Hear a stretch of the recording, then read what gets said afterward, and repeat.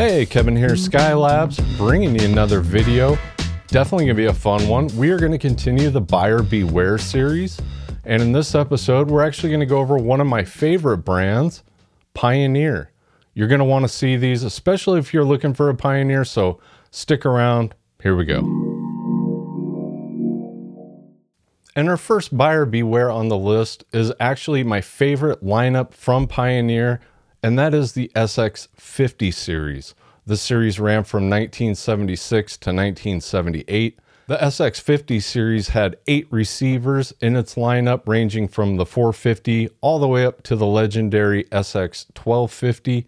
And unfortunately, it's the entry-level models that have the issue we want to talk about, and that is the power switch. The power switch in the SX450, 550, 650, 750 are not a toggle switch. It is a rotary switch that is also incorporated with the speaker selector. So they're hard to find, they're hard to replace, and almost all of them are failing at this point.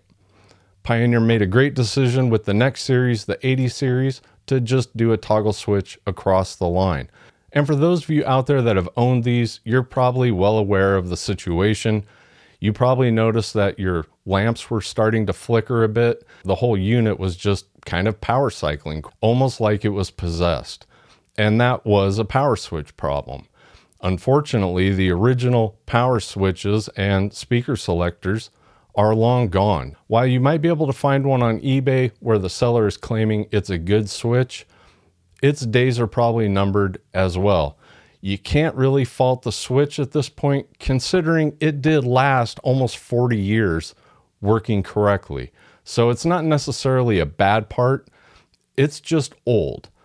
And there are definitely a few solutions to this problem. You have the easiest solution, which would be to bypass the power switch and leave the unit on all the time. Another option, get a cord with an inline switch and just power cycle it that way. You could also put it on a power strip and power cycle the power strip to turn the unit off and on. But for a really fun solution, you could grab one of these inexpensive Wi-Fi on-off switches on Amazon. We'll have a link in the description for it. You can use voice control or the app in order to turn on your entry-level Pioneer from the SX series, or really any vintage stereo for that matter. Not the end of the world, but something you definitely want to know about before you pick up an entry-level Pioneer in the SX50 series.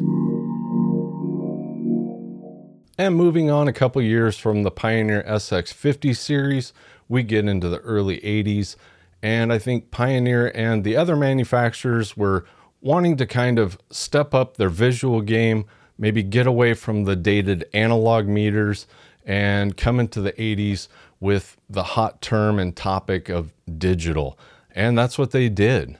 Pioneer and the other manufacturers decided to start using digital VU meters and digital displays.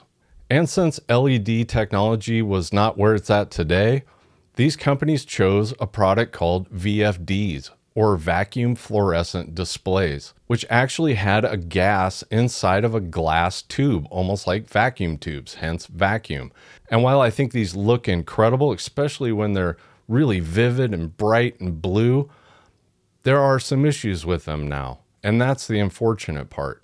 And Pioneer put these VFDs in almost all of their flagship items from this era, including the Pioneer CTF1250, also Pioneer's flagship reel-to-reel, one of my favorite reel-to-reels, the RT909, almost their entire receiver lineup from this era, and then even the bigger integrateds got the VU meters with the VFD display.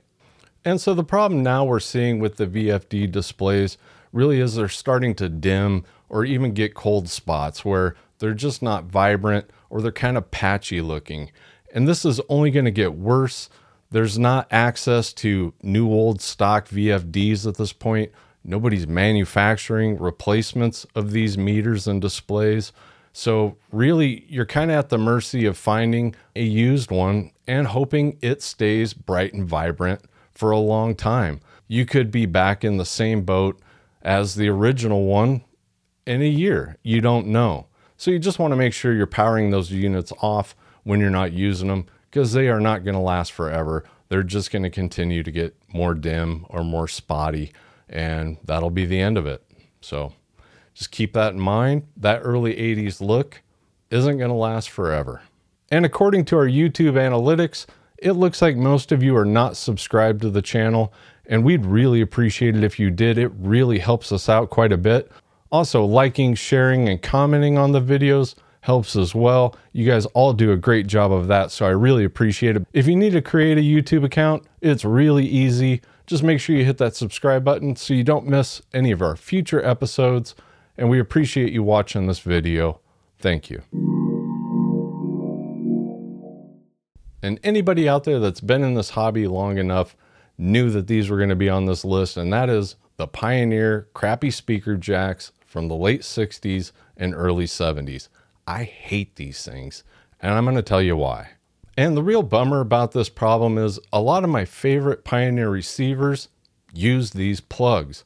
Everything from the X2X series, the Pioneer SX9000, the 770, almost all of the quad units. And I kind of think these were meant for quad. I honestly don't know why they used these plugs. If somebody's got that answer out there, put it in the comments. Or if you think you know why they used them, put it in the comments. The only thing I could think of is if you had a quad system, you already had several sets of speakers with these plugs already installed on them, and then you could quickly swap out your speakers. That's the only thing I can come up with. But most quad receivers and amplifiers had speaker configuration switches, so I still don't get it. And I think the biggest problem with these plugs are they're gone. They're lost. I think they ended up in junk drawers, and at some point they just got thrown out because everybody forgot what they were.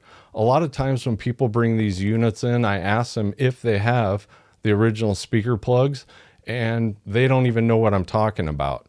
So they've been discarded. You can't get them. They don't make them. There are a few solutions to this, but really most of them are just kind of hacks in order to get around it. You'll see people selling Pioneer speaker plugs on eBay that they've used the end of a replacement lamp cord and twisted one of the prongs in order to get it to fit into the Pioneer speaker jack. And it really is a hack job. There's jagged edges. They're going to scrape up the inside of your Pioneer receiver where the plug gets pushed into. And I would try and avoid those if at all possible. And the other problem is the receiver portion of those speaker plugs. There's two contacts and they're starting to get spread apart because of friction of having those plugs pushed in and out. And so you really need to get in there with a small tool and kind of pull them back out to where they're making good contact again. It's just physical wear and tear on those jacks from all these years, and something we got to deal with. And I don't think this is a reason to stay away from the X2X series or like an SX9000. You just want to be aware of it, that you're going to have to do some adapting in order to get your speaker wires securely connected to those vintage Pioneer pieces.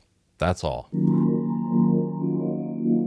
And I've got one more for you guys, and I almost didn't include this one because they are a little bit on the rare side, but because they sound so good, I wanted to talk about it. I wanted to let you know, and that is the graphite woofers for the HPM series and the DSS series that followed the HPM 100s. And the biggest bummer about this one is I really think Pioneer kind of elevated their game and their speaker line after the HPM 100s.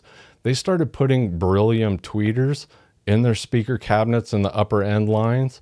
And unfortunately, they also started installing graphite woofer cones. And the graphite woofer cones are the problem. And the biggest problem with that graphite woofer would be the fact that it got so brittle. You really don't want to touch these. You don't want to manipulate them at all. You just kind of want to leave them be. If you've got good graphite cones on your woofers, don't touch them. Don't let the kids near them. Those things should have a velvet rope around them, and you just don't want to disturb those woofers. And the really sad part of this is I do think the HPM 900s with that beryllium tweeter was a huge step up from the HPM 100s. And then the DSS line that followed, the DSS 7s and 9s, I think are maybe Pioneer's best speakers ever made. A friend of mine here in town owns both. He was nice enough to invite me over, and I am very glad I did because those speakers sound incredible.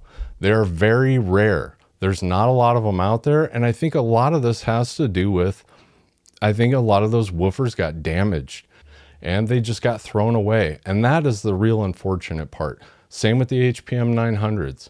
And to add to the problem of these woofers being so brittle, another problem, they also needed refoamed. The foam would rot like a lot of other speakers out there, especially from this era. Refoaming a Pioneer graphite woofer should not be your first foam job. No way. You definitely want to take these to a professional, somebody that's done them before, somebody that knows how to get that old foam off and get the new foam placed on without damaging that cone. Because once you damage that cone, it's over.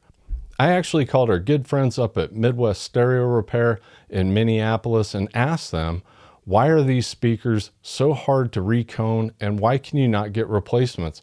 And their reply really was, the actual size of this woofer is not a normal size, so getting a new replacement, you don't have a lot of options.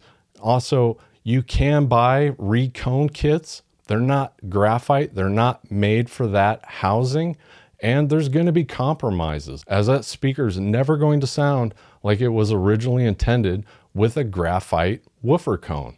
And for any of you out there that are looking for speaker repair, definitely check out Midwest Speaker Repair in Minneapolis. They accept your shipped in speakers. They are great people. They do all of our reconing when we do need something reconed. So can't recommend them enough. Midwest Speaker Repair in Minneapolis. And again, I want to thank everybody for watching another Skylabs video. I definitely appreciate it. We appreciate it.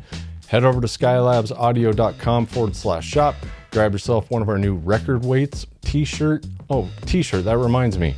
Oil Capital Vinyl sent this shirt and I appreciate it. If anybody wants to send a shirt, I hate having to wear the same t-shirts over and over and over. I wear a 2XL. I like things baggy. Send it to the shop. If I think it's a cool shirt, I'm glad to wear it. I would rather wear a shirt that promotes somebody else's business, especially vinyl or stereo related, than wearing the same shirt I wear all the time. So definitely don't forget to subscribe, as we got some really good videos in the works that are going to be coming here soon.